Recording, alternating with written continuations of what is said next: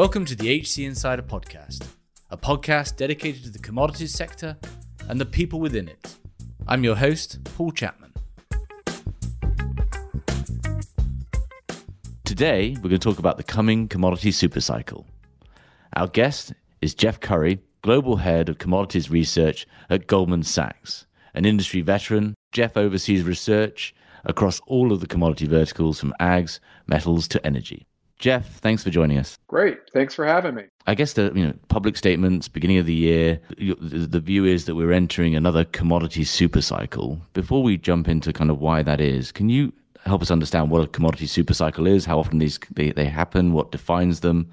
Help orientate us to that. Well, I think it's a combination of a structural rise in demand and combined with inadequate supply such that prices reach previous peaks, and they do that on a sustainable basis until you get the investment into the sector to rebuild the supply base. And when we think about commodity supercycles in the last 100 years, we had one following the Second World War, and you had to go back and rebuild a lot of commodity productive capacity, and you needed higher prices to achieve that.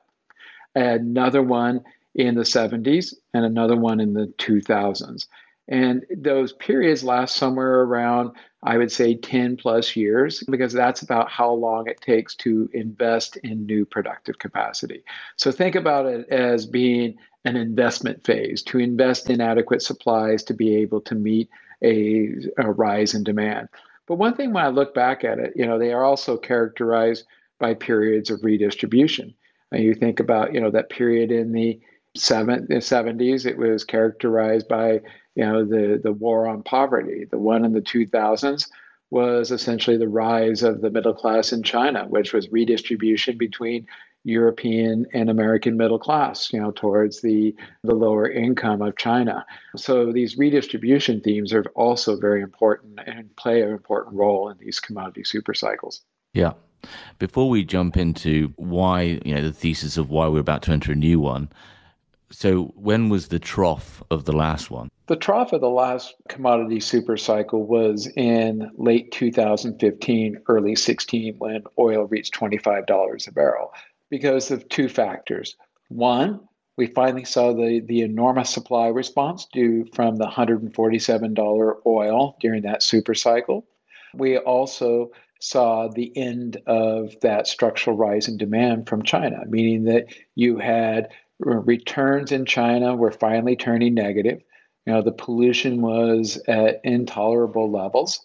And when we think about the ability to go forward, it had to become from restructuring, deleveraging too much debt, taking the pollution out of the system, and cleaning up excess capacity to get returns better. And that's what they did in that previous 5-year plan, was to make those types of restructurings to be in a much better position, which is where they are. How much was the heat taken out of the last cycle as a result of the global financial crisis, increased regulation in commodity trading across the globe? Very little. In fact, when we look at the financial crisis, it's a blip in the chart of commodity prices marching higher from essentially January 2002 following September 11th, all the way to, you look at the peak in commodity prices, it was sometime in the second quarter of 2011. Yeah, technically the oil price spike in July of 2008 was higher, but you look at back-end oil and, you still had $130 oil in April of 2011. So, you look at all these markets, they capitulated sometime around 2011. I also like to point out it was also that same time period in late or spring of 2011 that Glencore did its IPO. So I know these things are really hard to actually pinpoint when, but the thesis is that we're at the beginning or in the early stages of another commodity supercycle, and your thesis in particular is REV, R-E-V. I'm fascinated by this. Can you walk us through why you think we're at the start of the next supercycle? The core of it is the pandemic represents a structural shift that creates the catalyst for the structural bull market. And the reason I say that is following the financial crisis in 08-09, policy was focused on financial stability. And so every time anything got very good, they would raise rates or push the market back to some equilibrium. And every time anything got any really bad, they would stimulate to get the market back to equilibrium. It didn't matter if it was OPEC, who had a policy of market stability, or the Federal Reserve that was focused on financial stability. All policymakers were focused on that stability, given the trauma that occurred after 08, 09. Now, we have a period of we'll call it a social crisis. You can argue that COVID started out as a health crisis, morphed into an economic crisis, and now is a social crisis. And to deal with a social crisis, policy needs to be focused on social need. And when we think about social need, it is a radical shift from where we were in the previous 15 years. Because think about this. If your problem was fixing a financial crisis, your stimulus mainly went on bank balance sheets to plug non-performing loans, which then in turn drove down interest rates, mechanically raised equity prices, and created a wealth effect. And we ask, who owns most of the world's wealth? It's the higher income, richer people in the world. So they were the ones that benefited mostly from this stimulus, and their marginal propensity to consume is very low. You give them $1, they're going to save it, they're not going to spend it. When policy is focused on social need, it goes to the lower incomes, and the lower incomes have a high propensity to consume. And as a result, when you have stimulus directed to those income groups, it systematically raises demand. We didn't get that out of the financial crisis. And that's part of the reason we never saw inflation and we never saw a commodity bull market, is we didn't get that environment of a mechanical increase in demand from the stimulus. This time we're getting it. In fact, you can already see it in the postcode level data in the United States, where the lower incomes are consuming at a much higher rate than what they were previously. And so that really sits at the core of the structural change, is that we're now focused on policy that is aimed at social need. Now, there's three components of this. One are just outright redistributional policies. The second are environmental policies. Think about that as being green capex. And then the third are versatility and supply chains, and those are REV. So R, redistributional, E is environmental, V is versatility and supply chains. And just, redistributional, it is what it is. You're just basically redistributing wealth towards lower income households that have the higher propensity to consume to deal with income inequality. Just staying on redistribution before we move on to the other two. Is that a global phenomenon? Are we seeing that, beyond just even Europe and the US, in the form of these direct stimulus checks, in form of, various policies? Is that a global phenomenon? It is in the 5-year plan in China. You take that dual circulation. It's creating domestic demand for their own output so they don't have to rely on the Americans or the Europeans for consumption of their excess production. And to do that, they're going to move people from the rural areas into the urban areas. And so again, it's this same concept of stimulating activity at the lower income level to create new demand for their own products. So this is something we've never seen before, in that China, Europe, and the US are all focused on these redistributional policies. The other thing with China to keep in mind, they're fully aware of what's going on in the US and Europe with extreme income inequality. So they're doing everything they can to prevent that from happening, which is keep continuing these policies focused on moving rural people into urban areas and creating that uptick for the lower income groups. So no, this is very much a global phenomenon and not isolated to the US and Europe. However, I do want to emphasize that in US and Europe, it's at a high pitch where it needs to be dealt with in the current environment, which is different from China. China doesn't have to deal with it right now, even though they are focused on it. US and Europe have to deal with it. And I'd argue the problem in US and Europe, now I'm not going to say it's a direct result of what happened in China in the 2000s, but it exacerbated a problem that was already underway going back to the 80s. In fact, I want to make this point, is that if you look at income inequality and you look at it over the last 100 years, When was the US and Europe the most equal?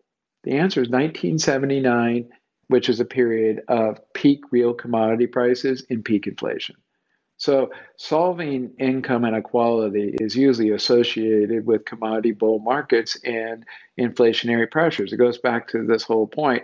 You're creating new consumption, which is what China did in the 2000s, is continuing to do now, and what Europe and the United States are likely to do. And arguably, this time it could be an order of magnitude greater than in historical examples. This is a week when GM have announced a production interruption because they've run out of, chips, microchips. Just, I think, a small microcosm of kind of this huge demand and actually challenges around actually meeting that from whether it's supply chain of finished products or the commodities themselves. Absolutely. I think that is a critical point, is that we haven't seen this type of demand growth in decades. You look at durable goods demand in October of last year in the United States, it was running at 15% year over year. And by the way, there's no COVID effect October over October of 2020, which just underscores the type of demand strength that these industries are facing for the first time in a very long period of time. Yeah. And then you've got these other two legs to the stool that are part of in some cases, used part of the solution, and in other cases, part of the drivers to what's going on that redistribution. Can we move on to, I guess, environment, the E in REV? It blurs between E and R. And I like to borrow the term from Boris Johnson, green leveling, spending on green capex to level income. They solve, you kill two birds with one stone, in the sense that climate change is a pressing social issue. And income inequality is one as well. So you can work at solving both at the same time. In terms of thinking about the amount of capex that we see happening, we would peg it at around $16 trillion over this coming decade. To put that in context, the Chinese spent about 10 trillion in the 2000s. Put that in real terms, it's pretty much close to the same. So this is about the same magnitude as the capex cycle that China created in that BRICS boom or EM boom of the 2000s. And again, you can draw parallels to the 70s as well. While we had the war on poverty in the 70s and we have the war on income inequality today, you also had the war on acid rain in the 1970s, and we have the war on climate change. By the way, taking the sulfur out of the fuels and out of the atmosphere accelerated the carbon problem. Think about this. Sulfur is a coolant, and we didn't like smog, but smog did cool the Earth's surface. By getting rid of smog and getting rid of all that sulfur, we actually heated the planet. In fact, MIT just did this study that estimates IMO 2020, the final nail in the coffin of acid rain, raised temperatures by a quarter degree Celsius. Sulfur, you take one out, you create, you accentuate a problem. It's a delicate balance. So that war on acid rain helping, accentuate this war on climate change, and we're going to deal with this and probably create a problem down the road in the future when we deal with this. But I think the key point here is, again, those parallels with the 70s with today is, today it's the war on climate change. And then I think, if anything, COVID has shown us is that these problems are probably worse than what we think, and that this spending is going to, most likely accelerate going forward. And that 16 trillion is based upon where we see costs today. They could be substantially higher when we actually see it. One last point on the E before we move on it is that today is very different than where we were 6 weeks ago. With Biden in the White House, Georgia having gone Democratic, the probability of seeing a sweeping climate change type bill being pushed through is very high. We have a blueprint in the US now for what energy transition looks like. We already had one in Europe, but more importantly, as soon as Georgia went Democratic, the Chinese responded and had their own blueprint for energy transition. Why? Because they knew it was a high probability that the Americans were going to join the Europeans and hit them with a carbon border tax.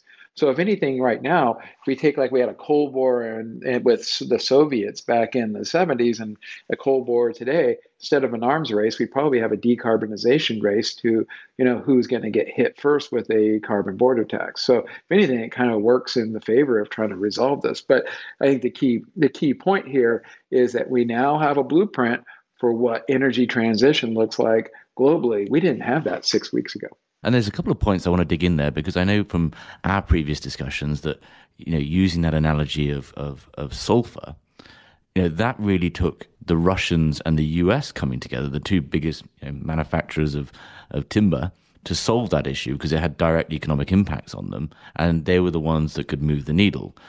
Are you suggesting, or the thesis is that actually, because one of the issues about climate change has been, getting now the Europeans, the US, and the Chinese, and even the Indians on board, have we kind of gotten past that stage now? Is there that global alignment that this is something that needs tackling?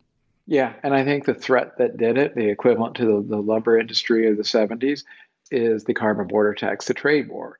Because the trade war was already in place, the obvious next direction the trade war was going to go was carbon border taxes.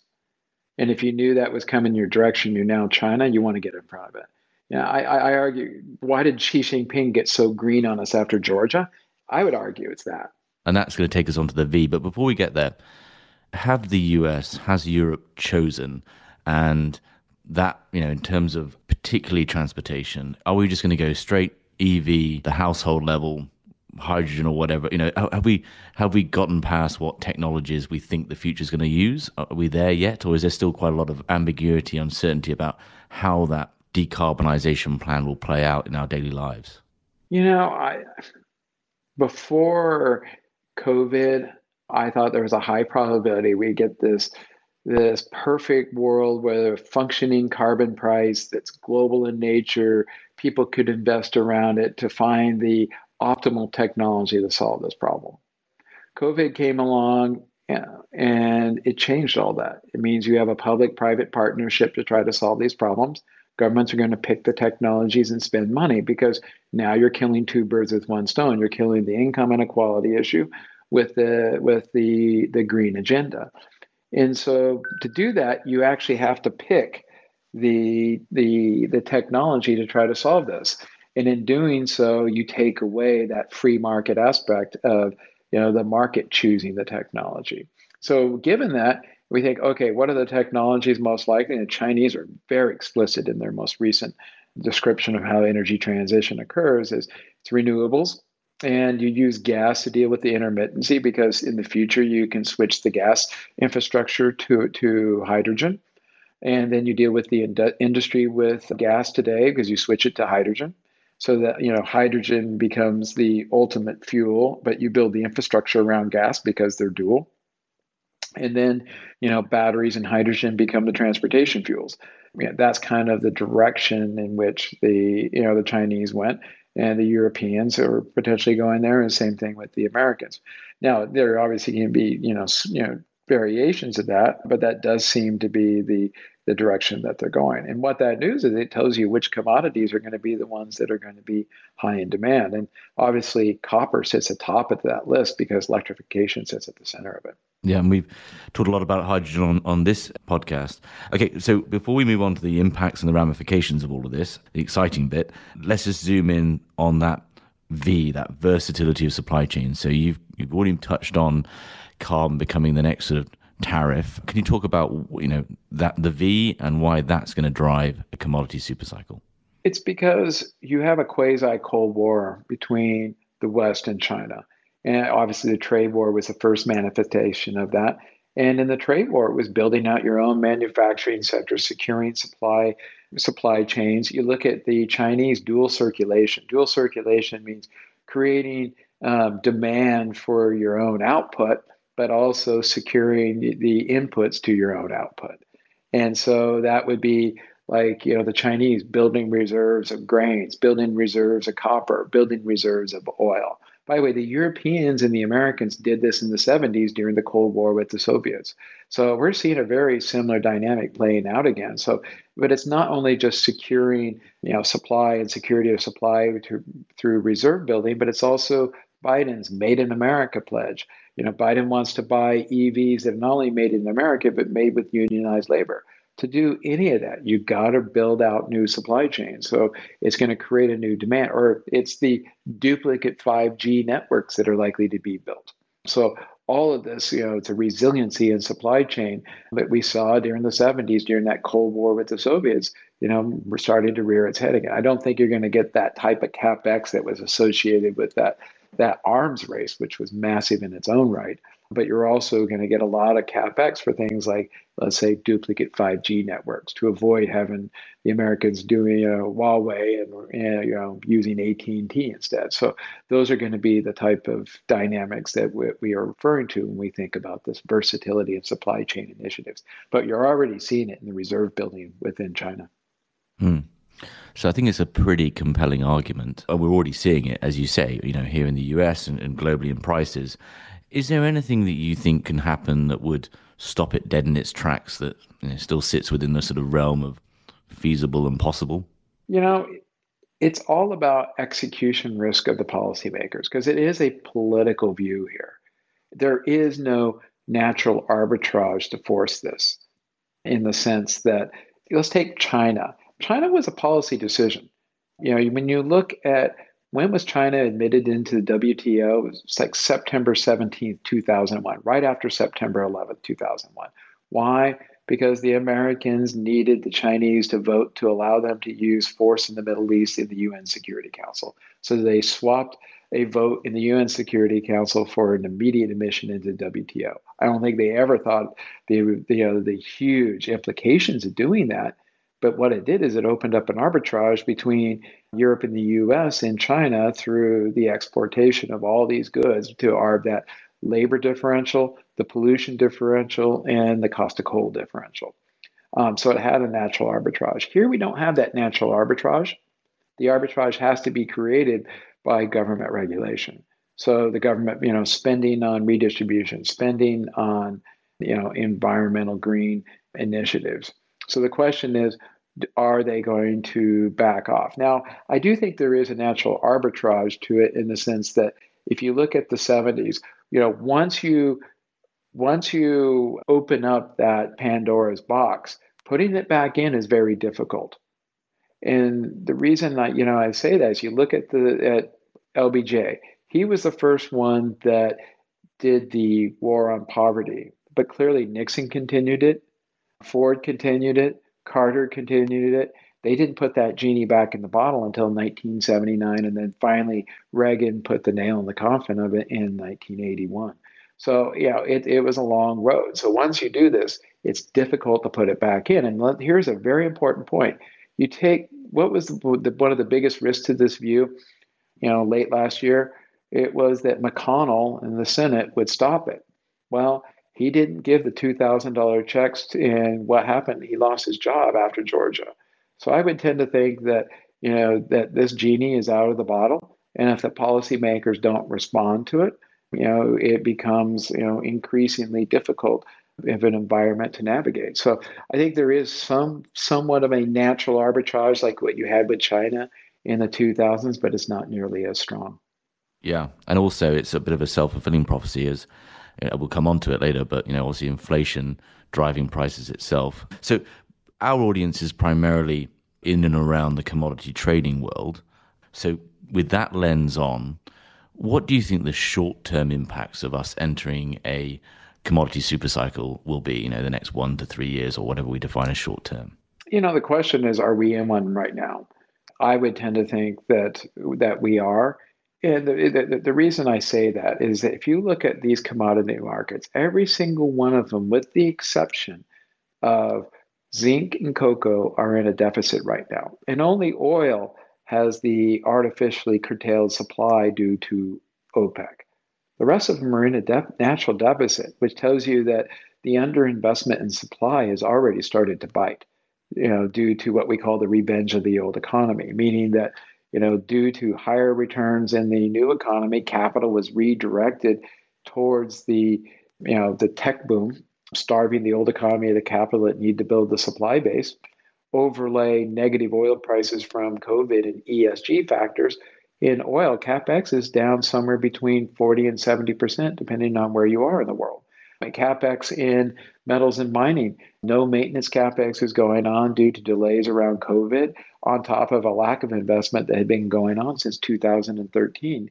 So, again, it's a very tight supply situation that is creating these deficits right now. So I'd argue it's already underway. But immediately, there's also this macro repricing due to a weak dollar that could take us to much higher levels in a very, very, very quick period. I don't know when these macro repricings occur, but I've lived through two of them in my life, one in 2005 and another one in 2015.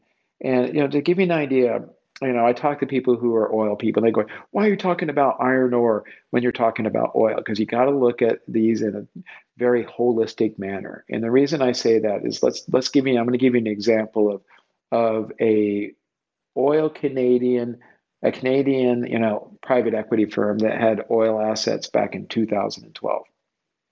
They valued the assets at $120 a barrel, and the IRR of the assets was running around 20%. Fast forward to 2016, oil goes from 120 down to 45. Iron ore goes from 182 down to $30 a ton. Copper goes from 9,000 a ton down to 3,500 a ton. The Canadian dollar gets smashed from 1.4 down to 1.9. The dollar rips to the upside, and we wake up in an entirely different world. So now let's go back and revalue that Canadian asset, $45 oil. What do you think the IRR was? Because remember, the Canadian dollar are wages. They've been smashed. All the steel, all the input is at different price levels. The IRR was 21 to 22%. It was higher at $45 oil, which underscores that when you go through with these macro repricings, they're not really fundamentally driven by the fundamentals of the commodity market. They're a much broader dynamic. And actually, it's a good thing. Remember when you asked me at the beginning, when was the trough of the last commodity super cycle? It was exactly that macro repricing. Why? Because the first macro repricing that I lived through was '05. They all went to China. They believed in the China story. Oil levitated by $20 a barrel as they believed in it. And it was in 2015, they go, nope, game over. Remember, it was Uber and it was the unicorns in Silicon Valley and all of that tech boom. And that's when the FANGs took off. Netflix and Facebook, all that money came flying in. It was Uber was the poster child. And it all went into the US. We haven't seen that pricing shift yet, though, have we? We haven't seen that. Haven't at all. And when that pricing shift happens, it's going to be violent. And it'll likely be the obvious place for it to go is into real assets, which would be oil and commodities and everything. And then you reprice everything. I don't know where oil goes. I just tell people I want to be long and hang on for the ride because I don't know where the next stop is. And I don't know where it is on any of these markets. So when we go back to 2005, at that point, I remember I was starting my career in searching commodities. Everyone was getting in. There was a huge, the returns from trading houses, banks, merchants. It was, it was very famous back then. It was kind of, I remember the Financial Times article that if you could spell derivatives, you could, have a lucrative career in commodities. Do we expect to see that again? And I also want you to bring in, at the same time, there was a huge amount of passive investment started to come in with the launch of the GSCI and so forth. What is this going to mean for the trading environment? I think it's going to, absolutely explode. And here's the reason why, is that if you look at the size of bond portfolios today, they are unprecedentedly big because of QE. Far bigger than in '05, far bigger than in '08. That's all that we've seen grow and grow in extraordinarily large size over the last 10 years. Yields are incredibly low. They've dropped on your average investment grade portfolio has a yield of 1.95%. Put in your government bonds that are, zero to negative. And even high yield comes in at 2.8 now. My guess is the average bond yield's got a 0.5% yield or something like that, or maybe 1%. And then you go, okay, now let's let inflation start to drift from 1.5 up towards 2, maybe 2.5. What if it goes to 3? These bond portfolios are massively underwater. And then you have to go, okay, they need to hedge. They can't all run out the door immediately because then, interest rates are going to explode. So essentially, they're going to have to turn to something to hedge. What is that going to be? It's got to be a real asset. And oil companies won't do it. A REIT I mean, emphasize a REIT won't do it. You need to own the real apartment buildings. You can't own the REIT. You can't own the oil company. You got to own the real oil. You got to own the gold. In fact, I've even heard some people to try to create liquidity for this event, stream the equity off of a gold company because you want to own that real asset. You don't want to own a financial asset. So let's say in 2008 at the peak, you had $1 trillion in these markets. It could be a factor of 4 to 5 times that. Now, the one thing is I doubt it's going to be long dated derivative type products like it was in the 2000s. I don't think that there's going to be a lot of demand for that depth. It's probably going to be much more near dated structures because I think you're going to end up with extremely backwardated markets. Because the one thing about the 2000s was that the capital was always looking for a home, whether if it was the excess reserves out of China, wherever it might be. And so it just went into the back end of these forward curves. It's not going to go in the back end of these forward curves right now. It's going to be spent. And when it gets spent, it creates real physical demand and creates backwardation. So these products, like you're referring to, like the Goldman Sachs Commodity Index, which is now the S&P GSCI, or like the BCOM, which is the Bloomberg Index, these indices roll the front month. That though they are basically designed for this kind of environment and for that diversification. So I think there's going to be a huge demand for traded products within the commodity space, but it's not going to look the same as what it did in the 2000s. It's probably going to be much, much bigger. I mean, it's going to be far more near dated. And I think there's also going to be far more physical, right? Because that versatility of supply chain means that actually what you're going to need, and I want to come on to the human capital element, you're going to need people who know how to secure, find, convert in time, space, and product nature these commodities to meet that demand. One thing that struck me when you were talking about oil, in fact, any of these commodities, is actually the E bit, the green bit, will actually delay our ability to invest in infrastructure to overcome this deficit, right? In terms of, for example, it's unlikely that shale, it's arguably we've had a show about this, whether, arguably it ever made anyone any money outside of the initial investors, but shale is probably not going to meet the green agenda, so that can't be a balancer for oil. You talk about the offshore drilling, that's going to be curtailed. There's going to be much higher standards put in place potentially around, where and how they drill. Same with mining. So you might actually, the capacity of the commodity industry to respond to these deficits is also going to be curtailed by the actual thing that's also driving the need. Mm-hmm. The question is, does the demand loss from energy transition, demand loss for oil from energy transmission, outweigh the supply loss? At the beginning, you're going to get stimulus creating more demand for oil long before these technologies kill off the demand. At the same time, you're not going to get the supply. So that at the very beginning, that gap is fairly large. It becomes more ambiguous at like 2025 and then by 2023. Right now our expectations is the rate of growth slows in 2025, and the peak oil is somewhere around 2031, and then it drifts. So Rover, another way to say it is second derivative goes negative in 2025, and then the first derivative goes negative in 2031. And so when you get out there, it becomes more ambiguous which one's going to impact more. But I think you're absolutely right that the difficulty in making these investments is going to be extreme. And then you go to another question. If you were an investor today, would you invest in a deep water project? No, it's because you now know with U.S. and China on board with energy transition, you hit the stop. This is the clock. It's ticking for oil right now. It's just a matter of time. And would I want to invest in some long-lived project? No, you're only going to do very short cycle, and you're not going to care about the growth outlook of a company like you did back in, say 2015. Instead, all you want to do is get your money back as fast as you possibly can. And you think about where does fast cycle production exist? In the United States, Middle East, in Russia. Those are the only three places that are really going to be growing production going forward. Everything else is going to be in a free fall, which means you're going to have to put more and more in that. And then also let's think about Biden. He has 3 million barrels per day of U.S. production that he can do whatever he wants on federal land unilaterally without having approval from from Congress. He can levy taxes, royalty rates.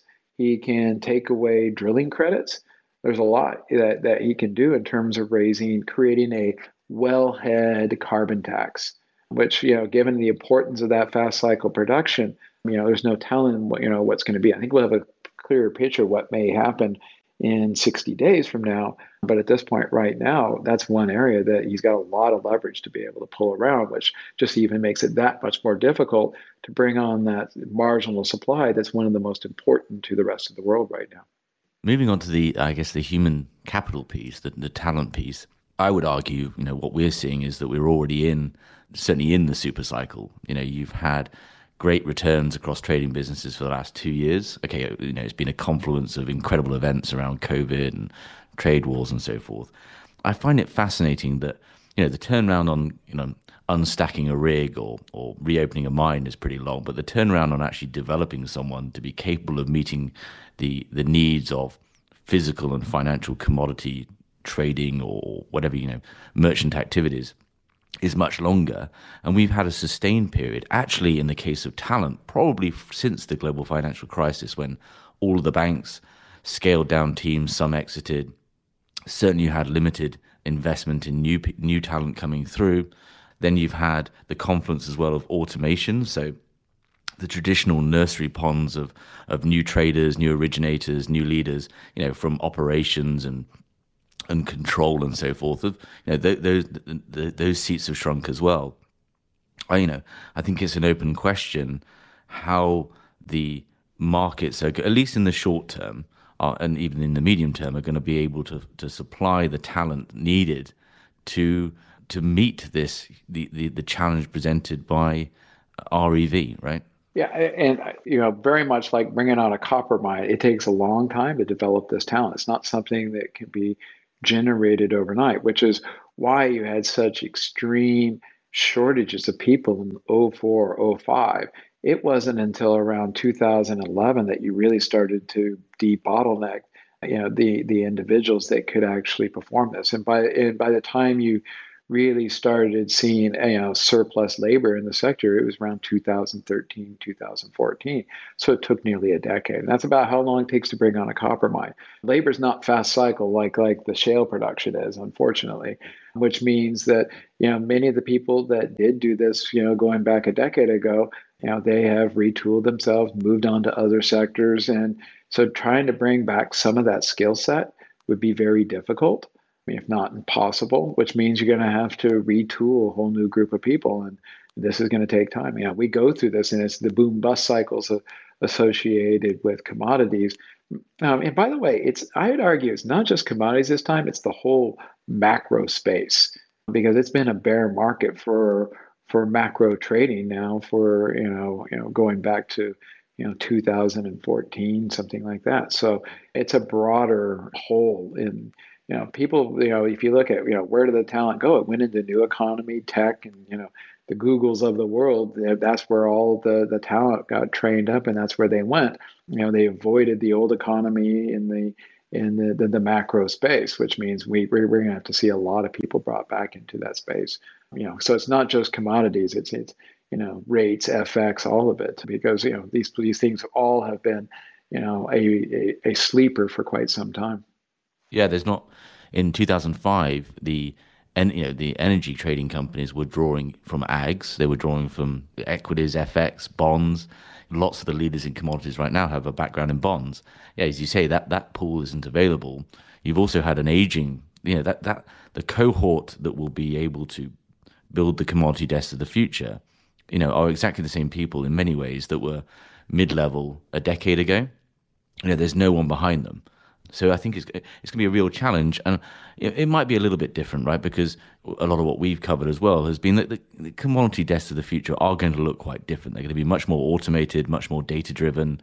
You've already got one person doing the role of maybe 5 people, 20 years ago in terms of, trading, origination, operations, business development. So it is going to look different, but I think it's going to be a real challenge for organizations to actually meet their strategies around building out, if not aggressive trading desks and at least marketing and origination businesses that help them get closer to their customers, closer to the edge, and manage that volatility in their supply chains. By the way, the one thing I think that's going to make this one different than, let's say, the 2000s is that risk mitigation came through syndication or came through trading, managing the risk through trading. I would argue that this time around, mitigation of the risk is going to come through syndication of the positioning, parceling it out to, different types of counterparties.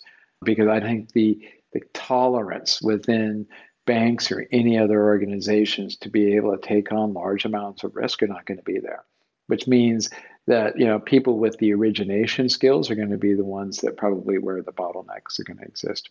Yeah, and that's probably going to tie into a lot of what's going on in distributed ledgers and so forth to be able to actually track these trades and distribute them really efficiently. So okay, so short term, we've probably got a bit of a wild ride. We could see oil hit some unprecedented highs. You can have a lot of volatility, demand for talent.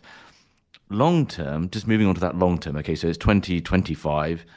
What do you see at that point taking us through the next to the end of the decade? The question is, if the ultimate goal here is income equality, then this thing's probably going to go on until you resolve that. And you look at what happened in the 70s, it went on until finally, price of houses were too high, interest rates were too high. People said they had enough. It wasn't that, Volcker was this magician who came in there and could do it. The only person, he did it because the people wanted him to do it. And so the question is, when does this thing end? It probably ends when people think, hey, we've taken this thing too far. I don't know. Is that 5 years from now? Is it 10 years from now? Somebody made they asked me, well, can't you just be like MBS, take everybody to the Ritz-Carlton and shake them down? Yeah, you could do that. But by the way, you're going to get the same outcome of a bull market in commodities. Why? Because they just walk out the next day and spend all this stuff and the prices would explode. So you still end up with that same bull market and commodities kind of inflationary backdrop, even if you did it that way. So it doesn't matter the way you do it. You still end up with the same outcome. The question is, how long does it take to do it? And so, I can give you different scenarios, and I have no idea which one's going to be the one that's going to be executed on and the one that's the most dominant here. We'll find that out as by 2025, we'll probably have a clearer picture. But I would view that as being, when do we think this is over? It's when everybody thinks the world has had enough of trying to achieve income, equality. Because I think the point right now, we've all had enough of achieving financial stability. It was, it had a lot of pitfalls in it that we now know, but at the time, people were focused and policy was focused on that financial stability. Now it's focused on social need. And so the question is, when do we think we have enough of that? And I think, what measures of inequality might be the way to look at it. Yeah, there's a couple of, I want to pick out one or two or three, I think, key things I've taken from our discussions that, you can almost be pretty confident on. One is inflation.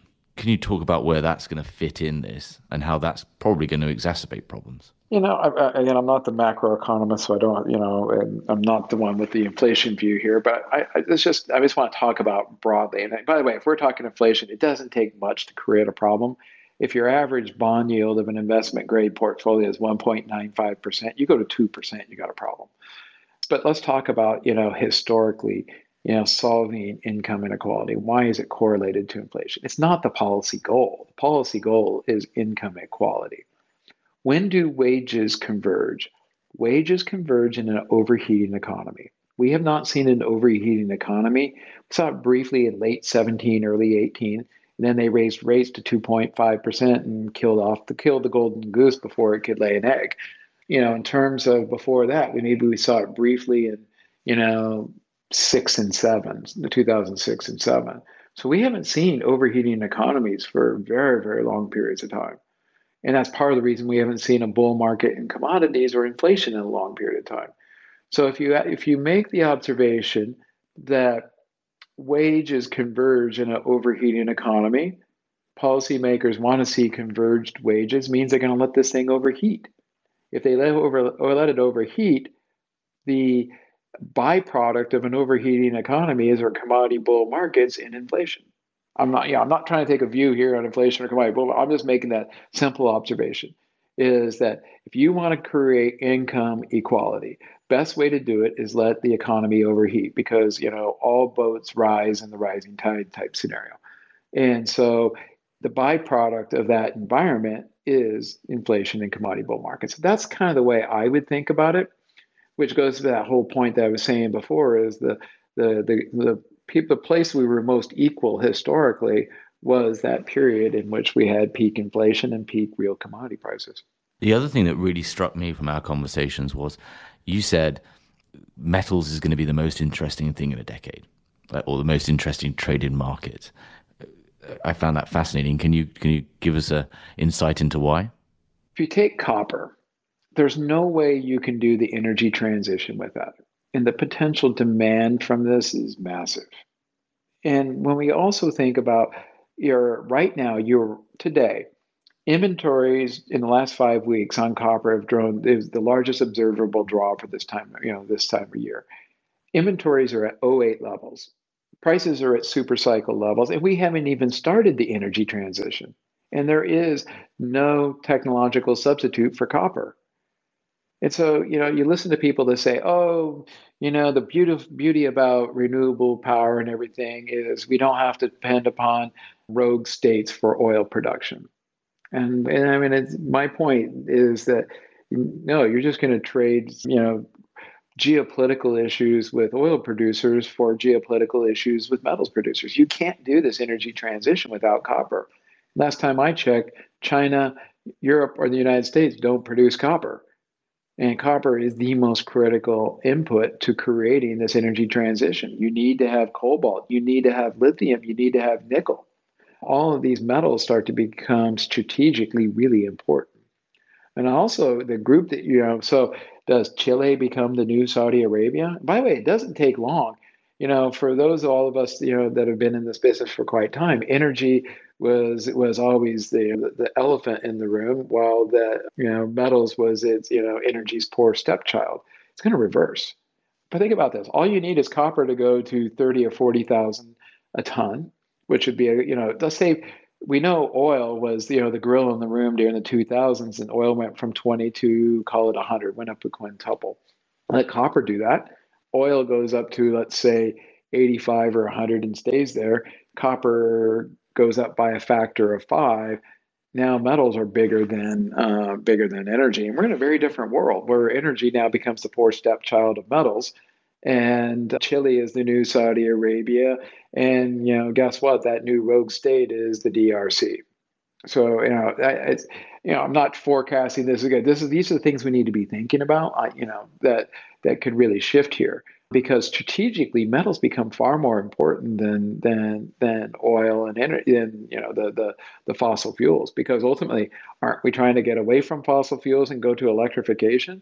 So anything that can create electrification becomes strategically important. And copper, still, to given the constraints around the periodic table, becomes the strategically most important commodity. Yeah, I mean, if electrons go to a variable cost of zero, right, through renewables and so forth, yeah, I mean, I think it's an obvious, well, an obvious outcome. So you've got inflation, well, potentially have inflation. You've got this coming macro shift in prices in the commodities, which will be a fun event when it happens. Long term, you're still, as you say, there are going to be critical components to this energy transition, $16 trillion going into it, that are currently in deficits, and there's going to take a significant amount of investment to meet that coming and new demand. What else should we be looking out for over the long term? I think the long term outlook is thinking about the energy transition and how quickly it can happen before you start to have much more deleterious impacts of not doing it. Because if we get to a point where we're forced to do this very, very quickly, by the way, I'm not going to discount that. Rolling out EVs and electrifying the world is not going to be an option. And it would have to be done, similar to carbon removal or one of these, I still think, that the carbon capture is going to play a role, even with this more public-private partnership we've been talking about, particularly in the production of hydrogen and other types of industrial activities. But if we got into a situation where we have to deal with climate change immediately, and let's say it's like COVID, where we're watching 5 pharmaceutical firms duking it out for a vaccination. And by the way, we've proven don't bet against human ingenuity in dealing with these crises. And where backs are against the wall, and you got to come up with a carbon removal process to just abate the atmosphere. And by the way, I'm not going to dismiss that as a low probability. Man, we don't know enough. All I know is we completely underestimated COVID. What are the odds we're completely underestimating climate change? If you get one of those outcomes, that creates a very different world. Oil still retains a position that is, because you've now dealt with the carbon issue. So that's the one thing that I would just keep on the radar screen is, what is the potential of having to deal with this climate change issue in a much more urgent manner, more quickly than what everybody has planned out, this 2050 or 2060 type target. And if we're in that, what does that mean for commodities? What it means is, there is a future for oil, because you're going to have to figure out how to abate this stuff. Yeah, this is I think what I found fascinating about electric vehicles from the podcast we did with Arkady Sozonov of FreeWire Technologies is that, people are buying EVs because they like them, right? This isn't government sponsored or driven by that. But the issue is that the scalability for us all to have EVs globally is just, it's mind-boggling. Even at this stage, there's very little penetration right now, and there's already, crunches on lithium or whatever it might be. And I guess you're using the analogy of the catalytic converter, that actually, someone could invent something that just captures the carbon at the tailpipe, and we'll all carry on with combustion engines for a while. So there's still a lot of uncertainty about where this might all go. Well, it's been an absolutely fascinating discussion, Jeff. I've really enjoyed it, and it's given a real insight and some part excitement, part fear about the future. Great, Paul. Thanks for having me here. Thank you for listening. If you enjoyed this episode and want to support the show, please give us a positive review on Apple Podcasts or Spotify. To find out more about HC Insider and Human Capital, a search firm dedicated to the commodities sector, go to www.hcinsider.global, where you'll find more original content on the commodities sector and more details on our offering as a search firm and our locations around the world. Thanks again for listening.